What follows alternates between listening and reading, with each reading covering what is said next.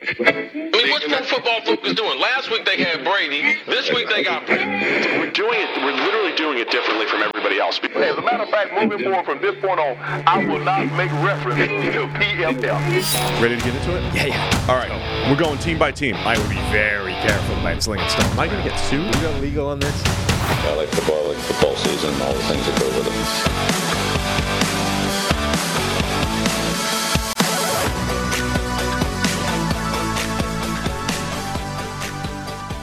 The Chicago Bears finally have a win on the scoreboard for the first time since Twitter was actually called Twitter, and all it took was to get Chase Claypool to work from home. That's what we're going to be talking about for a lot of this show today. Also, some of the teams that aren't crushing it with a winning record, sitting there at 500 or worse, or any of those actual potential Super Bowl contenders, and of course our injury breakdown with Vic Troja at the end of the show. Joining us to do all that will be Brad Spielberger. How's it going, Brad?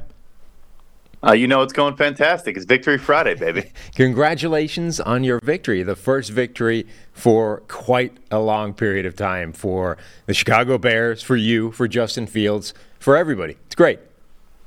For everybody, top to bottom. We'll get into it. I think it was also like a big Ryan Poles, Matt Eberflus victory in some ways. So it was just, top down, a very convincing, W on a short week against a, decent opponent. And I think a lot of good to take forward from that game and hopefully to get healthier and play even better. And a big win for them to alleviate some of the pressure. I mean, obviously Fields has dealt with a lot of it this season, but there was talk that a bad loss last night. I mean, remember, they were 6-point underdogs heading into that game. A bad loss could have been curtains for everybody or curtains for Eberflus or, the kind of loss that would get people fired. And instead, everybody's feeling good. There's a win on the table, and we get to go in a different direction. Yeah, and so you mentioned Eberflus. Look, I personally wasn't really buying it. The Bears have never fired a coach in season. I know this year obviously was off to as bad a start as any had probably been, so maybe you change that. But for me, I mentioned the win for Eberflus, right? I mean, you're missing a bunch of players. Basically, your entire starting secondary is not in this game. Jaquan Brisker came in with a hamstring injury, so not 100%. The big thing for me was, and of course this is game plan specific, but the Bears had not blitzed on 20% of plays in a game this year. They blitzed over 30% of the time. You had the Greg Stroman sack, the DB nickel blitz. You had, other moments. TJ Edwards came in on a blitz. I don't think they got a sack on that play, but it led to either an errant throw or something like that. They were clearly effective when bringing extra rushers. Again, you don't blitz Patrick Mahomes, week 3 against the Chiefs or anything like that, but just when you're generating, a league low pressure rate and never sending extra guys, eventually you got to change something. They did, and it really worked last night.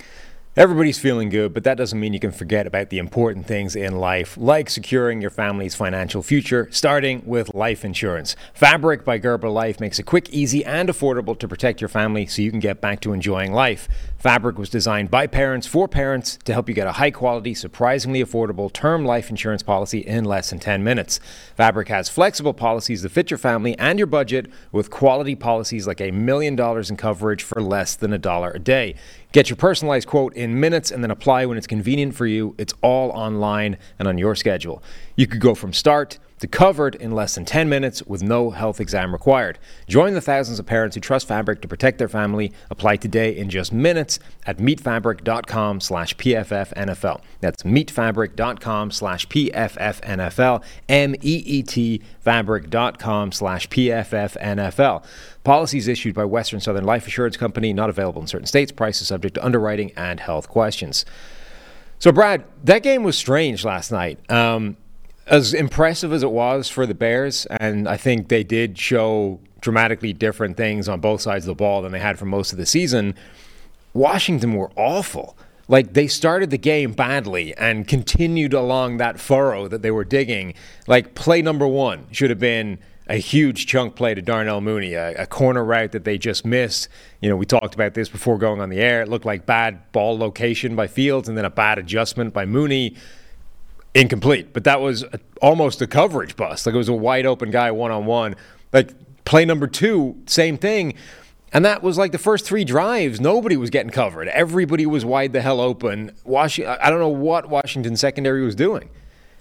It was truly insane, right? Not to take away from what the Bears did. Obviously, you guys are wide open, you hit them, and they get yards after the catch and all those things. But, I mean, Richard Sherman talked about it at halftime. Like, safeties and corners not on the same page of who's supposed to, take the deep third on a certain, in cover two, or all these various components of guys just not knowing where they're supposed to be. I mean, there were Bears receivers with 10 yards of separation on 4 different plays on the first drive. Even on the second drive, you had Mooney on the crosser we just talked about, kind of an errant throw from Fields there, but he was as wide open as I've seen a player all season, and that kind of happened the entire night. They eventually bench Emmanuel Forbes during that game, and I actually think Danny Johnson, who comes in, usually plays more in the slot, he made a difference. He had a couple pass breakups and was better in coverage. Yeah, it was bizarre. I tweeted this out earlier this morning because I remember it last year too. The Commanders were 27th in EPA per dropback allowed from weeks 1 to 5 last season. From weeks 6 to 18, they were 4th in EPA per dropback allowed. They had a massive turnaround,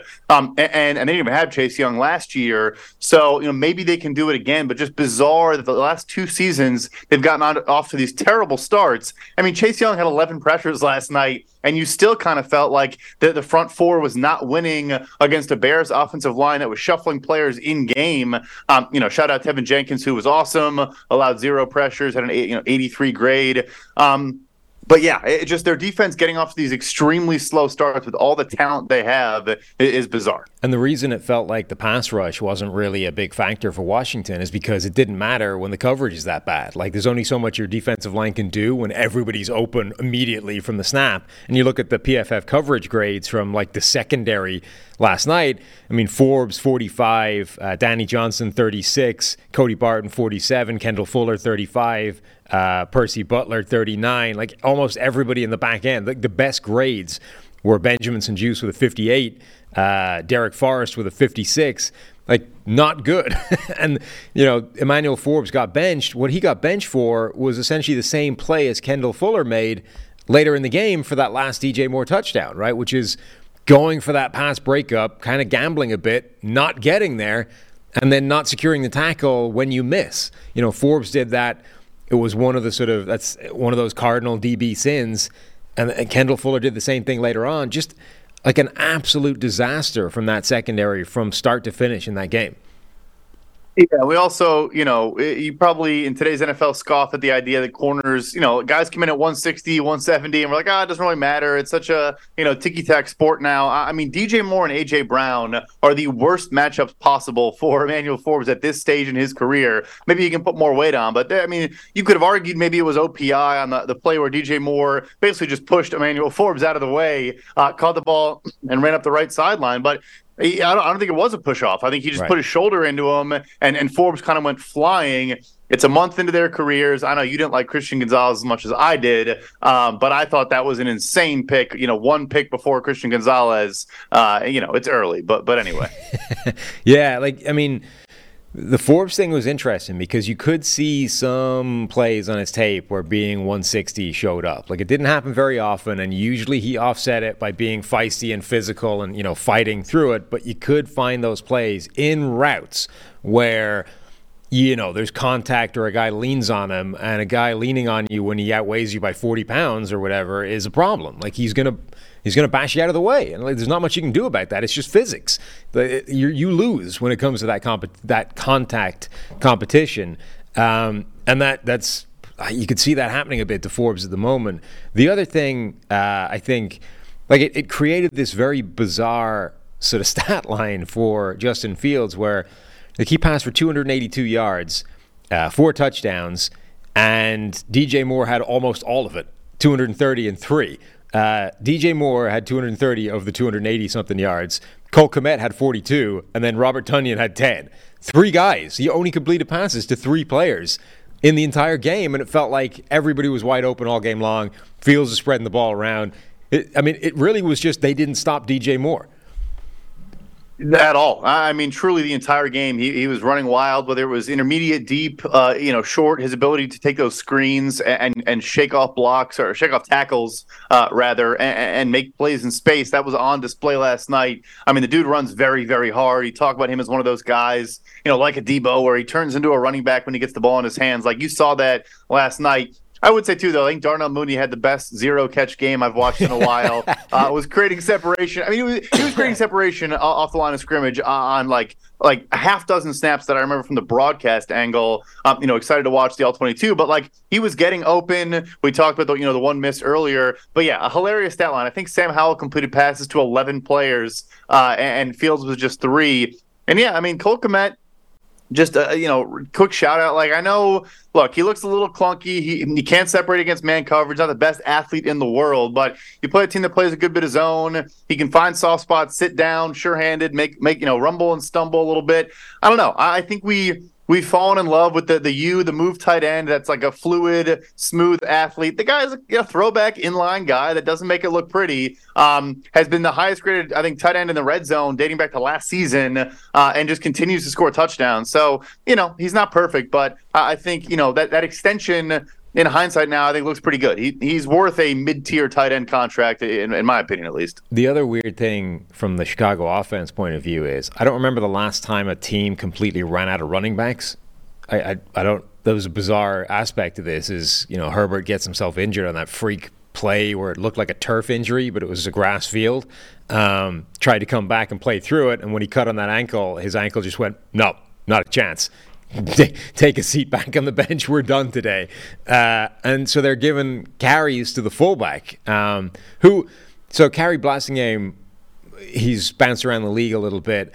They said, I think during the broadcast, he'd only had like 3 career carries up until this point. He must have carried the ball a ton in preseason because I remember him carrying the ball and being impressed that he's actually not a bad running back. Forget like the blocking element of being a fullback. Like he can carry the ball and do some damage. He was getting handoffs, and he looks pretty handy.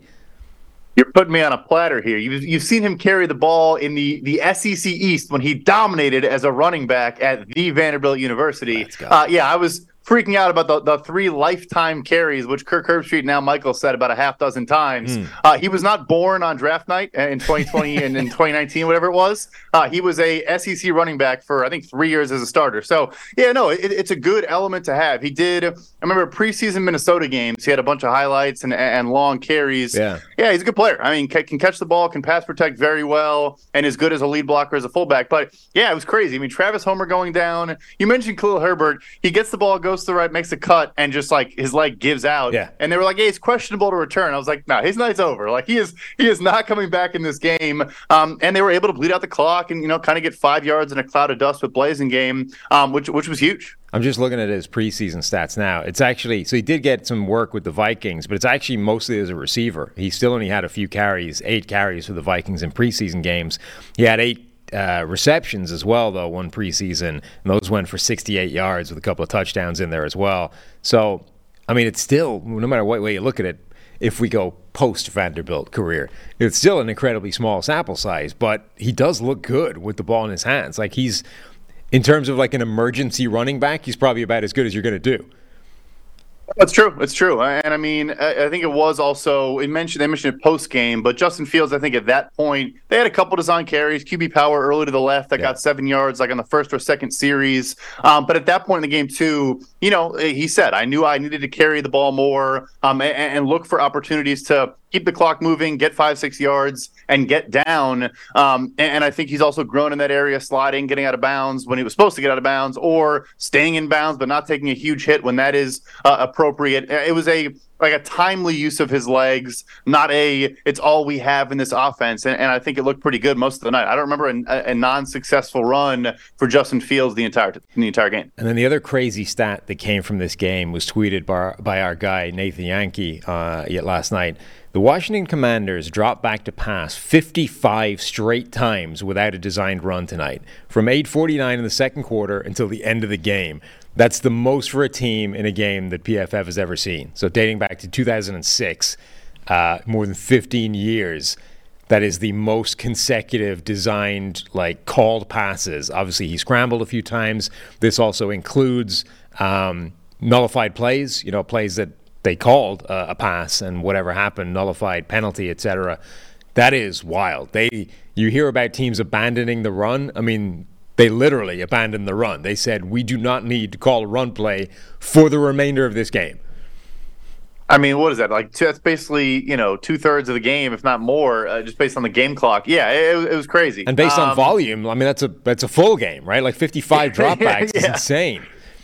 Yeah, no question about it. Which is funny too, because it's like, all right, we're going to do that, but then we're going to kick a field goal on fourth and 2 from the 10-yard line or whatever that was. So I mean, look, it was working. It made a whole lot of sense. They were able to, Chicago's still sitting back in soft zone. They're converting long third downs. They're attacking over the middle of the field. A lot with Jahan Dotson and Logan Thomas and Curtis Samuel. They were bizarre too with their distribution of wide receiver snaps. Like on the Curtis Samuel touchdown, Terry McLaurin's not on the field for first or second down. They do nothing. And then on third down, he comes in, the safety bites on his slant, and Curtis Samuel is literally walking to the corner of the end zone uncovered. He had Byron Pringle out there. He had Jamison Crowder getting targets. I don't know. It was interesting to say the least. But yeah, that was a wild stat. I think their pass rate over expectation was like 30% or higher. Obviously they were in obvious passing situations, but just completely abandoned the run. But it worked. It did. And it honestly feels like their best offense at the moment is actually just going, screw it, like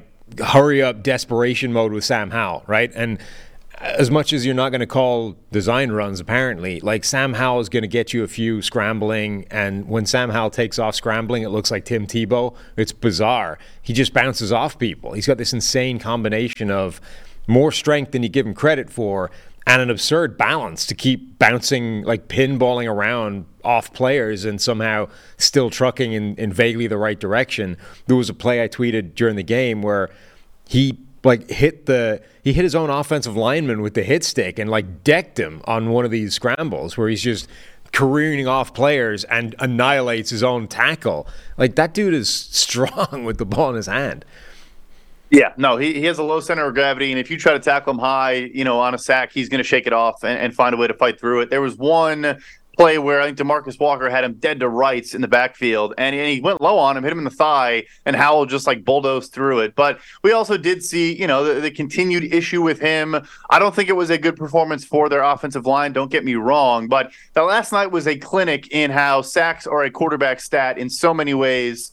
He was holding onto the ball forever. I think there was a stat on the Prime, screen that his 80% of his passes come after 3 seconds. It's the highest in the NFL. A team that had, I think, 2 sacks in the season, that had less than 1 sack per game dating back to week 1 of 2022, had 5 sacks last night. I mean, that is as clear evidence as you could possibly have that you don't always blame the offensive line and don't always look at how good the defensive line is. I mean, the quarterback is just not getting rid of the football. No, absolutely. So the other thing, Sam Howell ends up getting sacked 5 times in the game, which brings his tally to the season up to 29, which puts him on pace for 98 over the course of the year. That actually went down based off that game last night. This was below average for him. But the most the quarterback has ever been sacked in a season was 76 by David Carr. David Carr, who owns 2 of the top 3 most sacked seasons of all time. But Howell is on pace to obliterate that number. When you're being compared to expansion team Texans, David Carr in a sack category, you are doing something wrong, no question about it. I mean, look, credit to the Bears. I think the interior for them played as well as played in a very long time. Andrew Billings has been, I think, one of the better signings in free agency from a value standpoint across the entire NFL. Top 15 grade for us among interior defenders. But for me, the big one was, Gervon Dexter played like he had not played to this point this season. He was an athletic specimen coming out of Florida. A lot of draft people were huge fans of his. You watch his college tape, and he was a 2-gapper and doing a lot of read and react, but just his get-off was uncannily slow. And last night, he was in the backfield very quickly a bunch of times, had 6 pressures, over a 20% pass rush win rate. A lot of young guys, I mentioned, I think it's like a Ryan Poles win. Their rookie class, including Gervon Dexter, were making differences, across this entire game. Yeah, it's going to be interesting to watch because Washington, I think, is a combination of not a great offensive line and a quarterback who might be the most sack-prone quarterback in the NFL since Randall Cunningham. When Cunningham had that insane season where he was sacked like 1 million times, his sack rate was 25% or something insane. Honestly, one of the Steve has this tweet busy going viral right now. What's the craziest stat you've ever seen in your life? That might be it. Where Randall Cunningham, I think, was sacked on 25% of his dropbacks or something insane in the 1980s. Howell I don't know what his sack rate is right now, but it's off the charts insane. That dude is a sack magnet. Yeah, I know his. I know his pressure to sack rate was like 35% plus coming into this game. So if you get pressure on him, you have better than a 1 in 3 chance of bringing him down. I mean, look, he also stood in the pocket. I think made a bunch of very nice throws, attacking the intermediate area of the field. I mentioned, I think he's very good over the middle. There was one play, I think it was a key third down, maybe a 2nd and long, where he went through his entire progression, then came back around to Byron Pringle and delivered an absolute strike over the middle in a spot where only Pringle could catch the ball, away from coverage. Like, so him holding onto the ball sometimes when he does have a clean pocket leads to good things, but he probably just needs to bail more often. He is a pretty solid runner. Like you said, he's bouncing off contact and all those things. But, at the same time, I mean, he's like, he'll stand in there forever and just take shots. And I think I am probably of the perspective of like, again, you got to clean it up. It's an unsustainable rate, but you watch a lot of young quarterbacks today that bail from clean pockets. Like Kenny Pickett and Zach Wilson, some of these guys, they have a perfect pocket and they bail. I'd rather have the Howell who just sits in there and just takes shots and delivers balls, because he did have a lot of nice throws last night.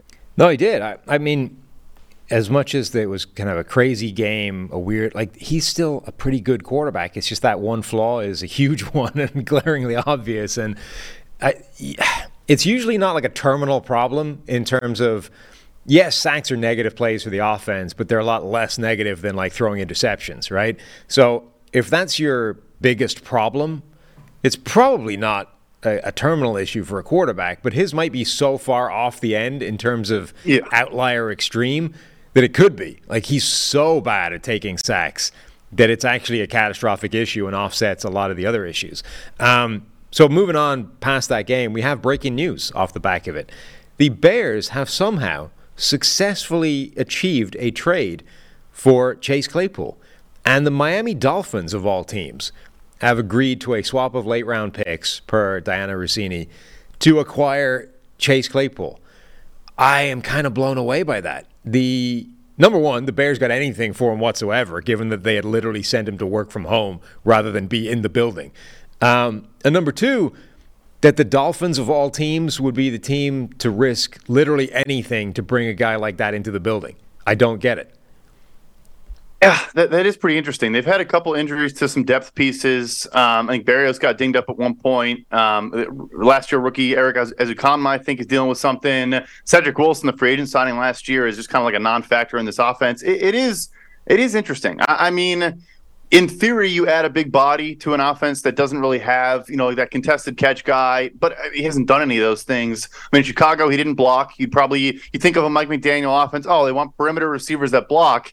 You have to actually try, and maybe he will now on a fun, dynamic offense. But and then he's on contested catch balls. He really doesn't win a lot of them. So it does add a brand new element to this team, but that is an interesting landing spot. I thought a team like the Chargers losing Mike Williams and on their bye could have been in the mix, or I don't know, Baltimore with some injuries, et cetera, et cetera. But all right, new Miami Dolphin, Chase Claypool. Bizarre. Kudos to Chicago for getting anything for it, though. Like that, yeah, absolutely. I mean, that's a win. Just getting rid of him is a win, let alone actually getting anything back in exchange. So, yeah, impressive work for them. All right, before we get into our which teams might actually make a Super Bowl run from obscurity, we got to tell you about Prize Picks. This podcast is brought to you by Prize Picks. Now, if you were paying attention to yesterday's podcast and therefore the game, our Prize Picks pick went 2-0. Our guy, Zach Tantillo, is the guy plugging in these Prize Picks for you. 2-0 right now, taking his victory lap. He nailed it. So if you were back in his picks, you won. The picks this week, let's see. So Prize Picks is a skill-based, real money daily fantasy sports game. How does it work? You pick 2 to 6 players, and if they go for more or less than their Prize Picks projection, you can win up to 25 times your money on any entry. Prize Picks adds a ton of excitement to the sports viewing experience. Watch your progress, update in real time, win up to 25 times your entry amount, and cash out your winnings with quick scoring, settling, and withdrawals. At Prize Picks, you aren't competing against other people. It's just you versus the projections, i.e. your brains against what actually happens. Prize Picks entries can be made in 60 seconds or less. It's that easy. Prize Picks offers frequent discounts, bonuses, and other exciting offers. So, our Prize Picks for this weekend. PFF Prize Picks lineup for Week 5. Josh Allen, over 2.5 passing and rushing and receiving touchdowns. I'm going to assume that's the Buffalo Josh Allen rather than the Jags one, though it's unclear. Tyreek Hill, over 0.5 pass rush and receiving touchdowns, so that feels like a given. Mark Andrews and Zay Flowers, over 0.5 rushing and receiving touchdowns.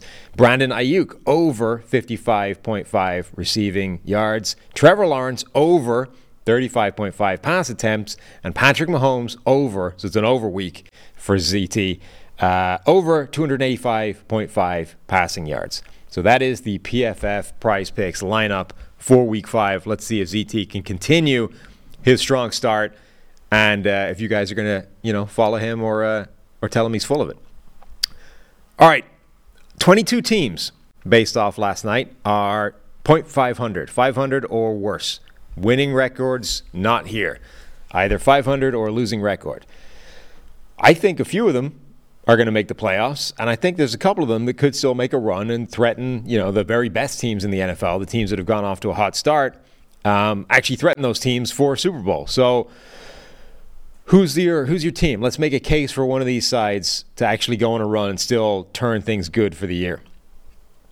Yeah, I'll go with, I guess, a fairly chalky pick here, but I think the Jacksonville Jaguars, and I don't love their matchup against the Bills this weekend, so might be a delayed bounce back. But I think the big thing for me is when you add Cam Robinson, the left tackle, back into the fold here, he's now off his suspension. He flew to London last week with the team, even though he couldn't play and will now be there. I think the big thing is you not only improve the left tackle spot, you not only add back a starting left tackle, but Walker Little, who is a very good player and was playing very well at left tackle, either he goes to right tackle or maybe he slots in at left guard. I think it might be left guard. Or Anton Harrison, their first-round pick, plays guard and he plays tackle. I think you're improving two positions on the offensive line, not just one. And if you watch that game against Atlanta last week, they wouldn't let Trevor Lawrence hold the ball more than 2.5 seconds or throw the ball downfield. I think they had two attempts beyond 10 yards downfield, one of them being that early touchdown to Calvin Ridley. And obviously game script, you knew Atlanta wasn't going to score, so you didn't have to throw the ball downfield. But I think you bring that element back into the offense. And then, look, the defense needs to get better. There's no, ifs, ands, or buts about it. But eventually probably get Devon Hamilton back in the fold. The defensive line with the growth of Trayvon Walker, if that comes. Josh Allen, the other Josh Allen, it's the Josh Allen Bowl, is playing very good football so far this year. 80-plus grade for us in run defense and pass rush. Already has 6 sacks on the year, et cetera, et cetera. I think the defense will get better. Devin Lloyd and all these young, recent first and second round picks across the defense. I think they're going to figure it out, and I think they're going to be right back in the mix. I could see Jacksonville definitely. They were a team that through 4 weeks they weren't looking good, but there were sort of various little red flags of how that wasn't necessarily reflecting how good they had been in those games. The couple of losses where Trevor Lawrence, I think, had been dramatically outplaying or outperforming the results, and they weren't getting rewarded. And then we saw a bit of a bounce back against Atlanta, and it'll be interesting to see if that can continue, going through and sort of actually rewarding them now. Like Trevor Lawrence, there were people sort of asking, hey, we said Trevor Lawrence is going to be one of these top quarterbacks in the Mahomes, Josh Allen, et cetera, type of bracket, and where's that been? Well, he was actually grading that way for those first 4 weeks, but his receivers kept dropping the ball or only getting 1 foot in bounds and, not helping him out. Now I think we're actually starting to see that, and that should continue. Like, those are good receivers. They shouldn't have been letting him down at that kind of rate to begin with. So I can definitely buy them. The team that I would throw my gamble behind would be the Cleveland Browns. Crazy as that sounds, because they're the Cleveland Browns, but that defense is fantastic. That is a completely different unit this year than it was any recent season. Their defense is formidable. One of their losses came with DTR being thrown into the lineup. As whatever you think about Deshaun Watson on the field, he's better than that. He's not. He can at least play at a level that isn't going to lose them the game, given the start they have with that defense, the platform they have. They've got receivers. They've got a good offensive line still. DeJuan Jones coming in as a rookie has been more than solid at right tackle. Okay, Nick Chubb being gone is a loss, but I think they can still get a more than functional ground game given that offensive line. And the rest of that division, we thought it was going to be this brutal murderer's row, but Cincinnati has been bad, and Joe Burrow's injury isn't going away. Pittsburgh have been bad. Tyler approves of the choice, according to the lower third on the graphic screen at the moment. And Baltimore have been really banged up. So even if the Ravens run away with the division, I think there's absolutely a chance that Cleveland gets one of those wild card spots. And then that's the kind of defense in the playoffs that can change dynamics of games. Absolutely. That defensive front is playing at a different level right now. Greg Newsom's playing good ball. And Deshaun Watson finally had a great game against Tennessee. Look, probably the worst secondary. Statistically, they've been the worst secondary essentially in the NFL since last year. But still, very, very good performance, evaded pressure. We know Tennessee can win up front. And then, of course, misses the Baltimore game. That was kind of interesting. It was medically cleared to play, but didn't feel up for it. Anyway, I like the pick. I think, you get in that scenario, the defense keeps a low-scoring game. I think with just Deshaun Watson, Amari Cooper, Elijah Moore has been creating separation at a crazy high rate. I think they could definitely, make some noise as well. Make some noise. I like it. The last thing we want to cover in this show is Carolina's pursuit of a number one wide receiver. That was a report that came out during the week. The report was something like they are all in on Bryce Young, the player and the person. So they're 100% sold despite 4 games that made everybody else go, ooh, did we goof on the Bryce Young thing? Apparently those 4 games were enough, and only 3 of them he played in, right? Were enough to make Carolina instead go, this is the guy, so let's find him a number one wide receiver. Unfortunately, they traded away their number one wide receiver to get him in the first place, and that's DJ Moore. So what are their options right now?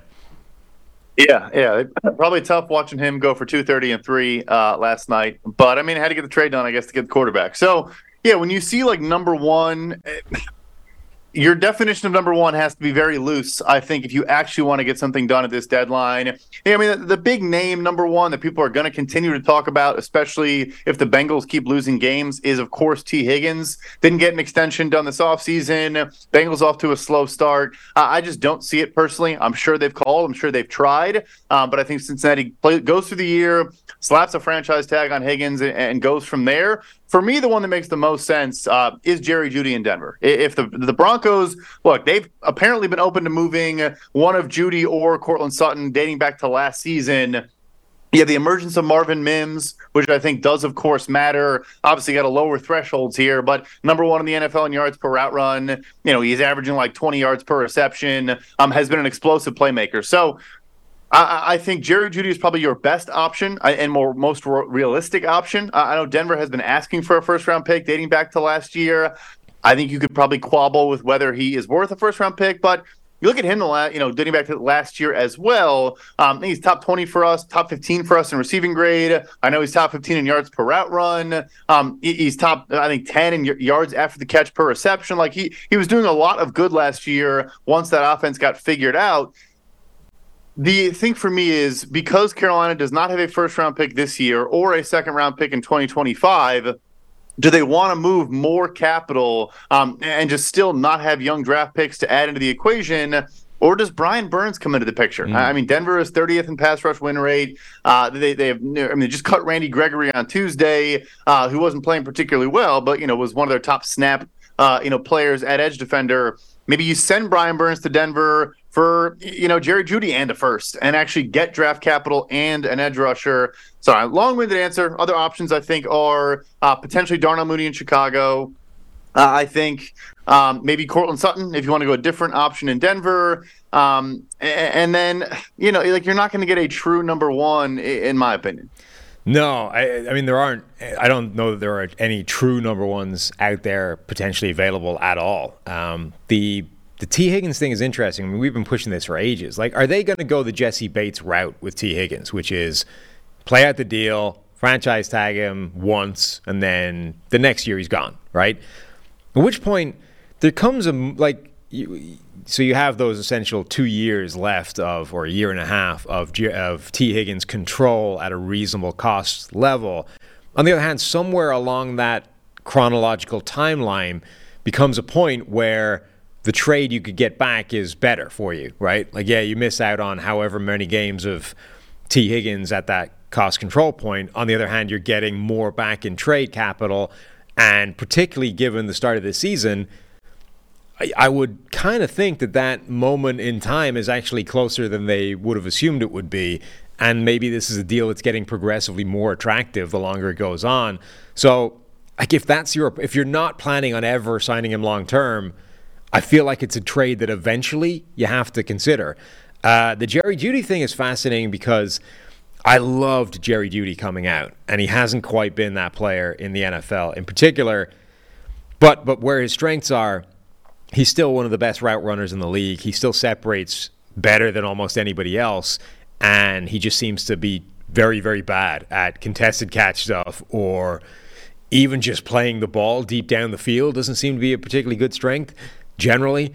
But that strength is actually perfect for a young quarterback, Bryce Young, who doesn't really know where to go with the ball right now. Like, if you can give him one guy that's always open underneath an intermediate, right? That's a pretty good starting point. And then all of a sudden, DJ Chark's one trick is actually quite useful. Yep. Right now it's a complementary piece. And Adam Thielen, the stuff he does is actually more of a useful complementary piece.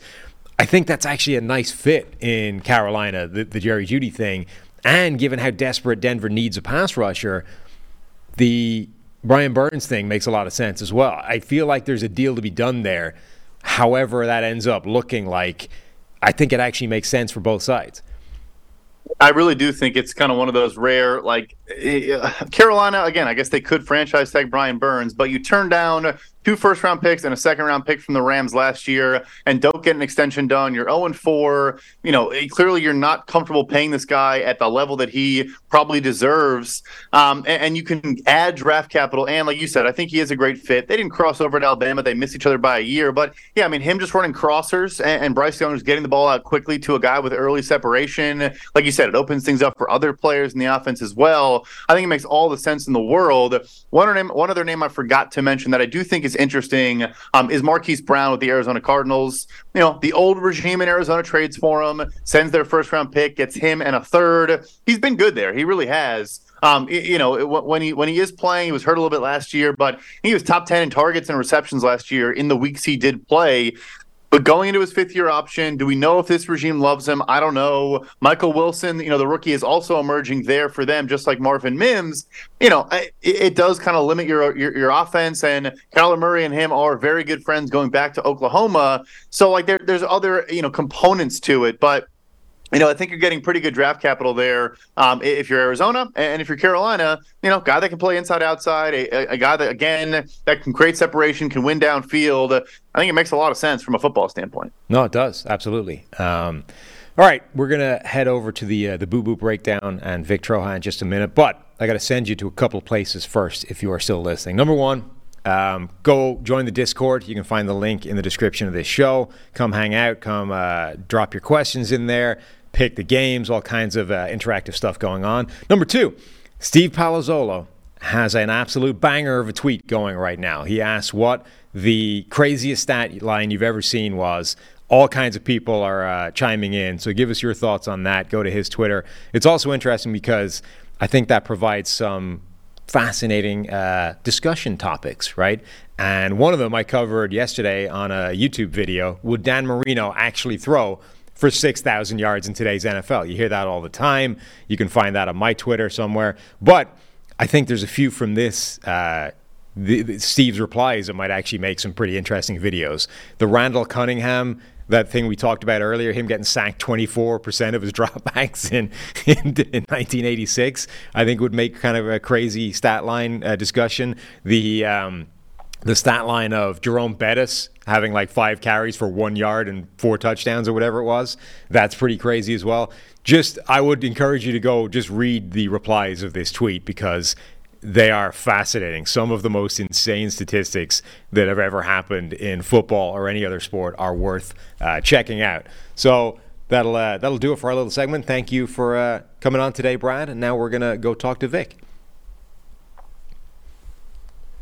Back here as ever on a Friday with our guy Vic Troja, the injury expert, to do what Tyler has affectionately named the Boo-Boo Breakdown. How's it going, Vic? I'm doing well. How are you? Not bad. All right, let's dive straight into it. And I think probably the biggest injury to talk about coming out of last week was Kenny Pickett, who injured his knee trying to escape pressure in that game, goes down. Looks like he's going to be playing, though, and they're terming this another one of these bone bruises. So what are we dealing with Kenny Pickett? Yeah, when you saw that happen, it actually looked pretty bad. I was worried that he tore his MCL, which is the ligament on the inside of the knee, and it appears that it's intact, probably just some swelling around that area. When you have a bone bruise after like a hit like that, it normally occurs on the opposite side of the knee because that's where the compression happens. And it's kind of reminded me a little bit of like Travis Kelce earlier in the year. It's just going to be swollen. It's going to have some impact on his ability to jump and cut on it. But right now, it's looking like he's going to play. Normally when you see a bone bruise, it's about 2 to 3 weeks that you miss, but it must just not have been that severe. He'll probably have a brace on it or a compression sleeve.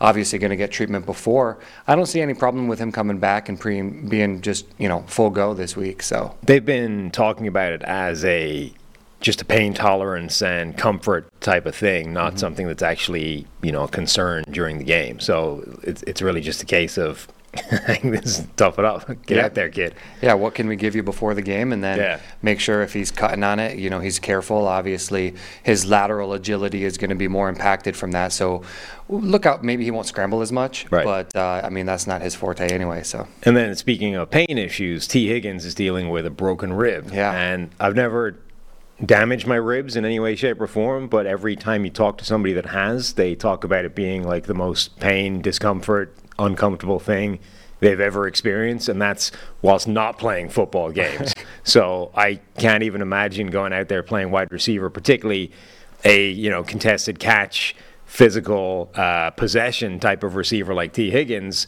with broken ribs. Yeah, when you look at a broken rib, one of the things that you need to look at is where the fracture is. So he only has one. He doesn't have multiple broken ribs. And the other one is it's not really in a spot that I'm too worried about, like a pneumothorax, which means it's puncturing a lung. And when they say broken rib, are we talking like just a crack in the bone where like this is not a displaced two bones are not connected. There's a crack running down the middle on the X-ray. Right, and it's not like a dislocation where the rib is like floating off the back. It's not one where you'd see like it completely cracked off. That would definitely be a little bit more severe. For him, it's just more like some people would look at it like a hairline fracture, right? A crack in the line. But what they'll do is they'll do a block injection, which is just a numbing shot before the game. So he's going to feel good. Well, as good as it gets.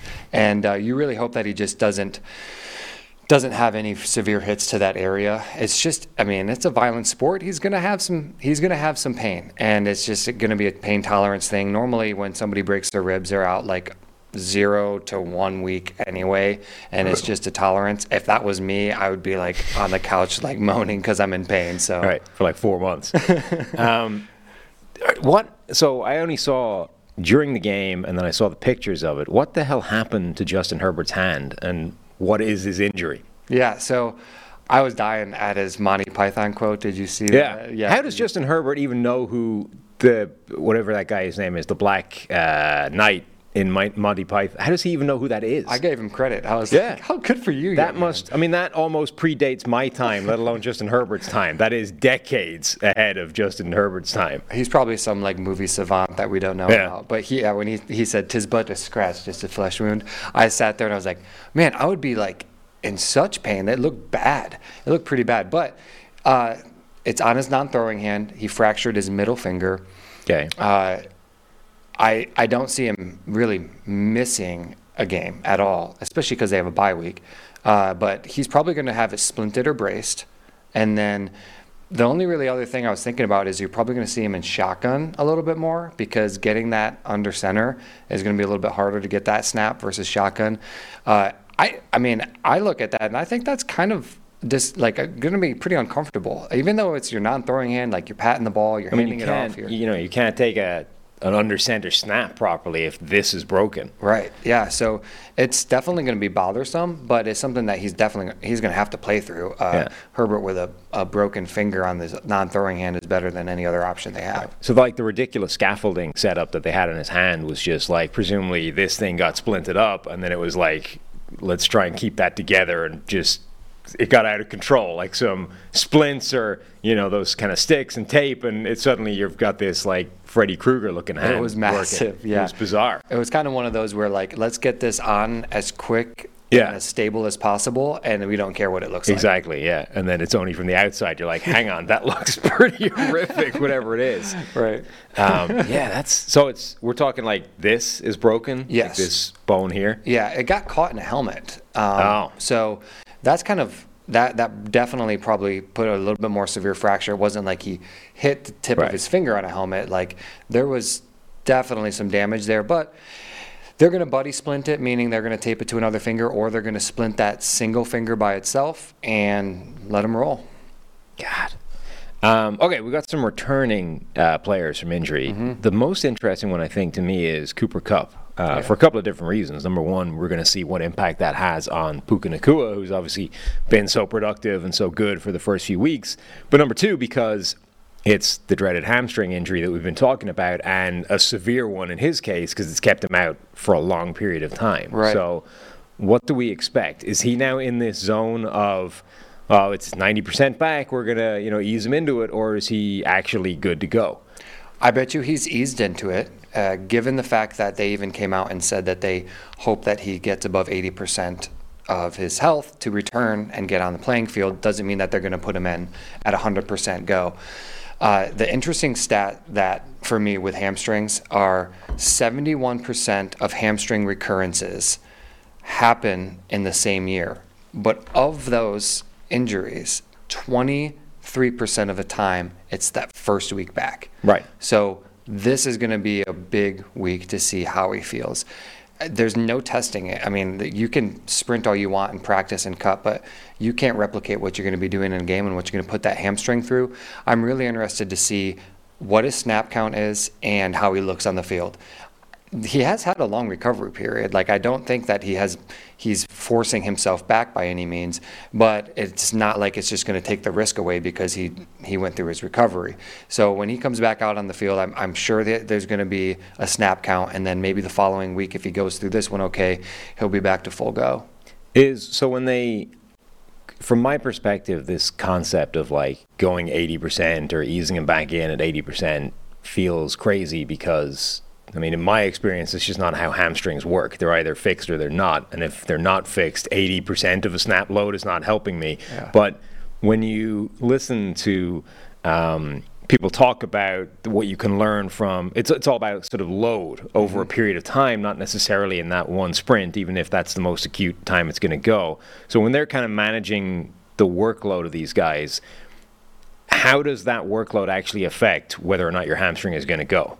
Yeah, it's actually a really good point, Sam.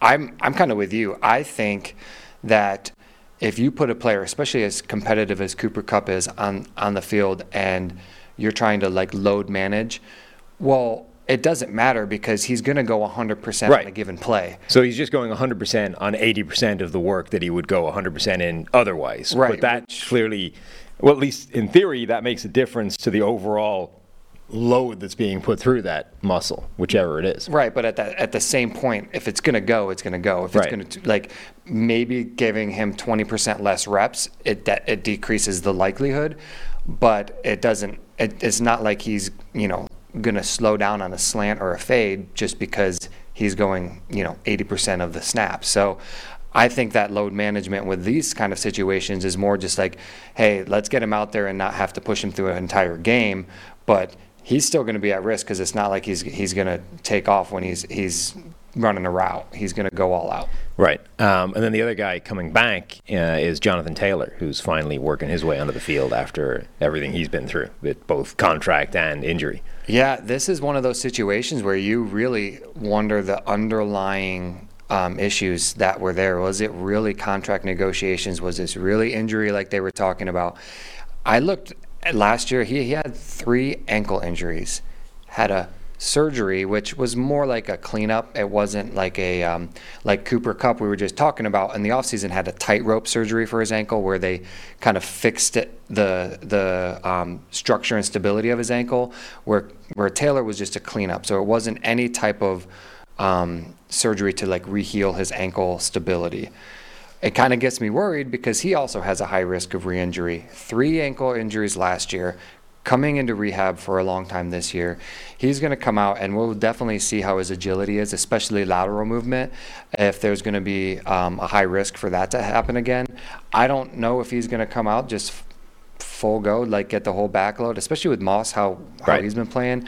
But I'm interested to see. I think we're going to get a good idea if he comes back out and if he really was dealing with some injury or if this was just, hey, like some contract disputes. So, a few people have been asking, what are the kind of injuries where you talk about it a lot, the percentage chance or the probability of recurrence of that injury. What are the injuries we should be concerned about in terms of recurring down the line, and what injuries are just, this is a one-off injury, once he's healed, he's good, and there's no more or less likely chance of him re-injuring that than anything else? Yeah. My brother and I were talking about this yesterday, and it's kind of interesting because you look at a group of players and you might say, like, wow, these guys have an injury, but they're going to bounce back, even though it might sound more severe, or there might be differences in the way that their injury occurred. But when you look at like an injury, for instance, hamstrings, ankle, shoulder dislocations, and then I would say pretty much soft tissue injuries in the lower extremity, they have a higher recurrence rate of just getting re-injured. Probably one just being soft tissues used all the time.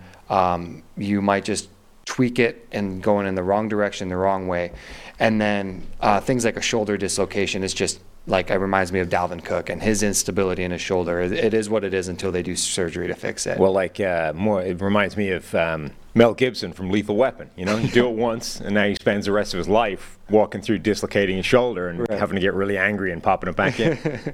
Yeah, doing like the arm fling and getting it back in the socket. Well, then you look at that, and then even though it sounds a little bit more severe, but like bone fractures, hand injuries, and then arthroscopic surgery, which is just surgery using a little camera and a tunnel to maybe clean up a joint or look at a joint to see what damage is done.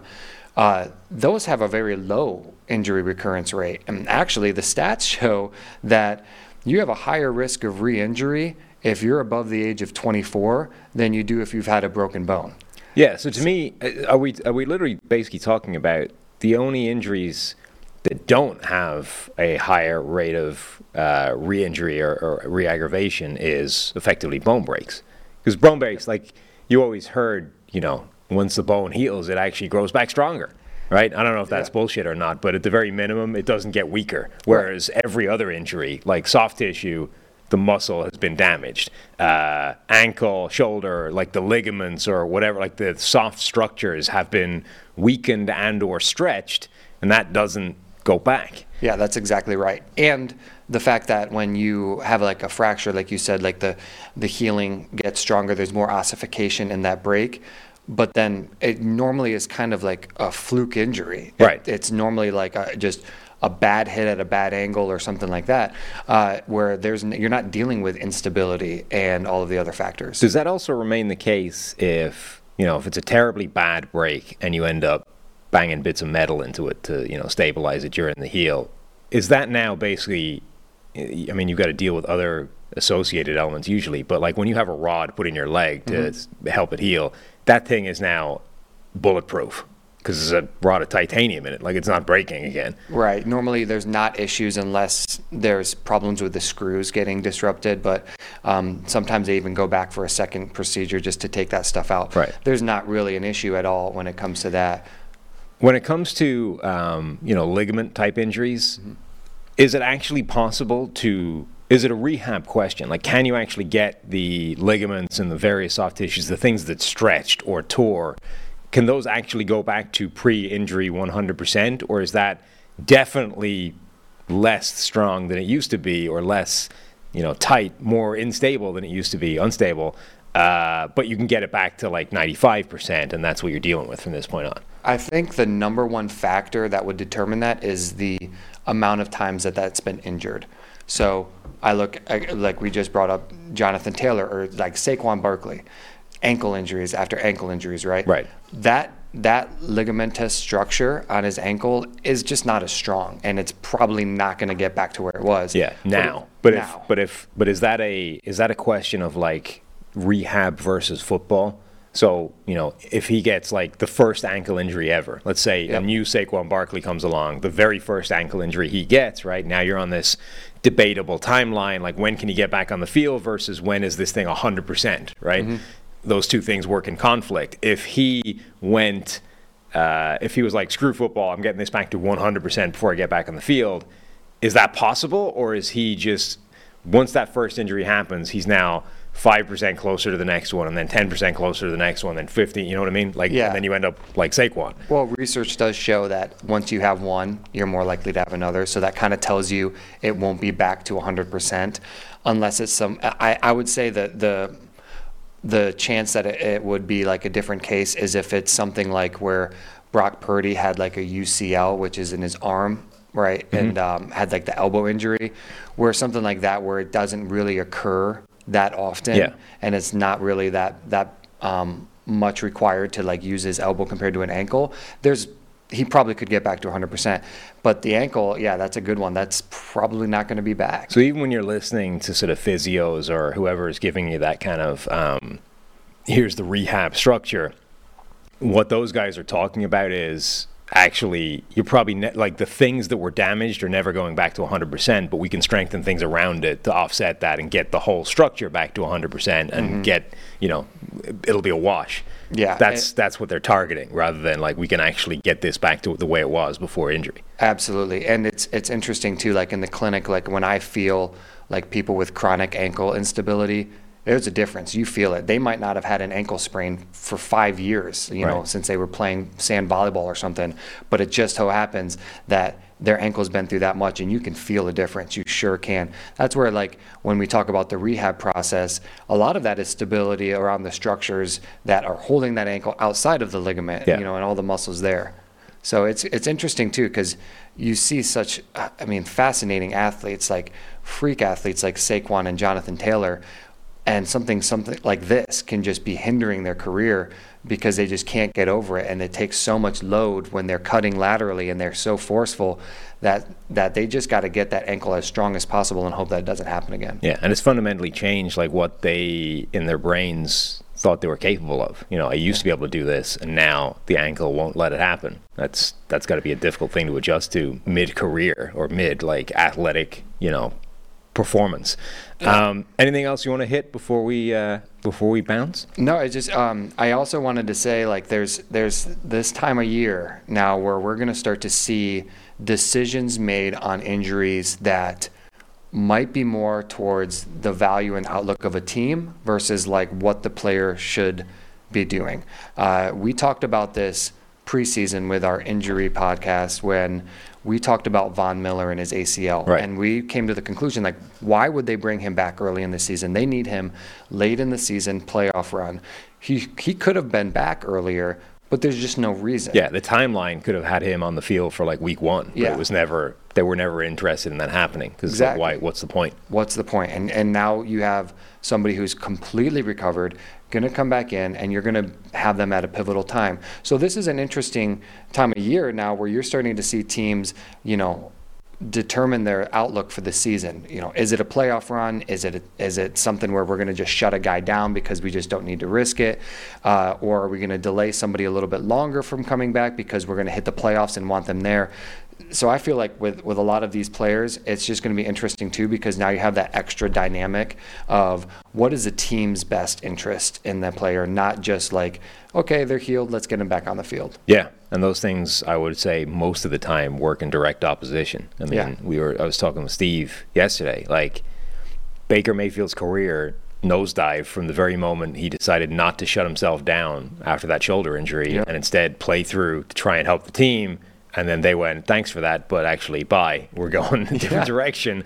And since then, he's been on like 3 teams in 18 months. Yeah. So, you got to be careful what you're agreeing to do for the benefit of the team and not yourself if you're an NFL player. Yeah, absolutely. All right, that's our boo-boo breakdown, the injury breakdown with Vic, and that's the show for the week. So thank you all for listening. Myself and Steve will be back on Monday.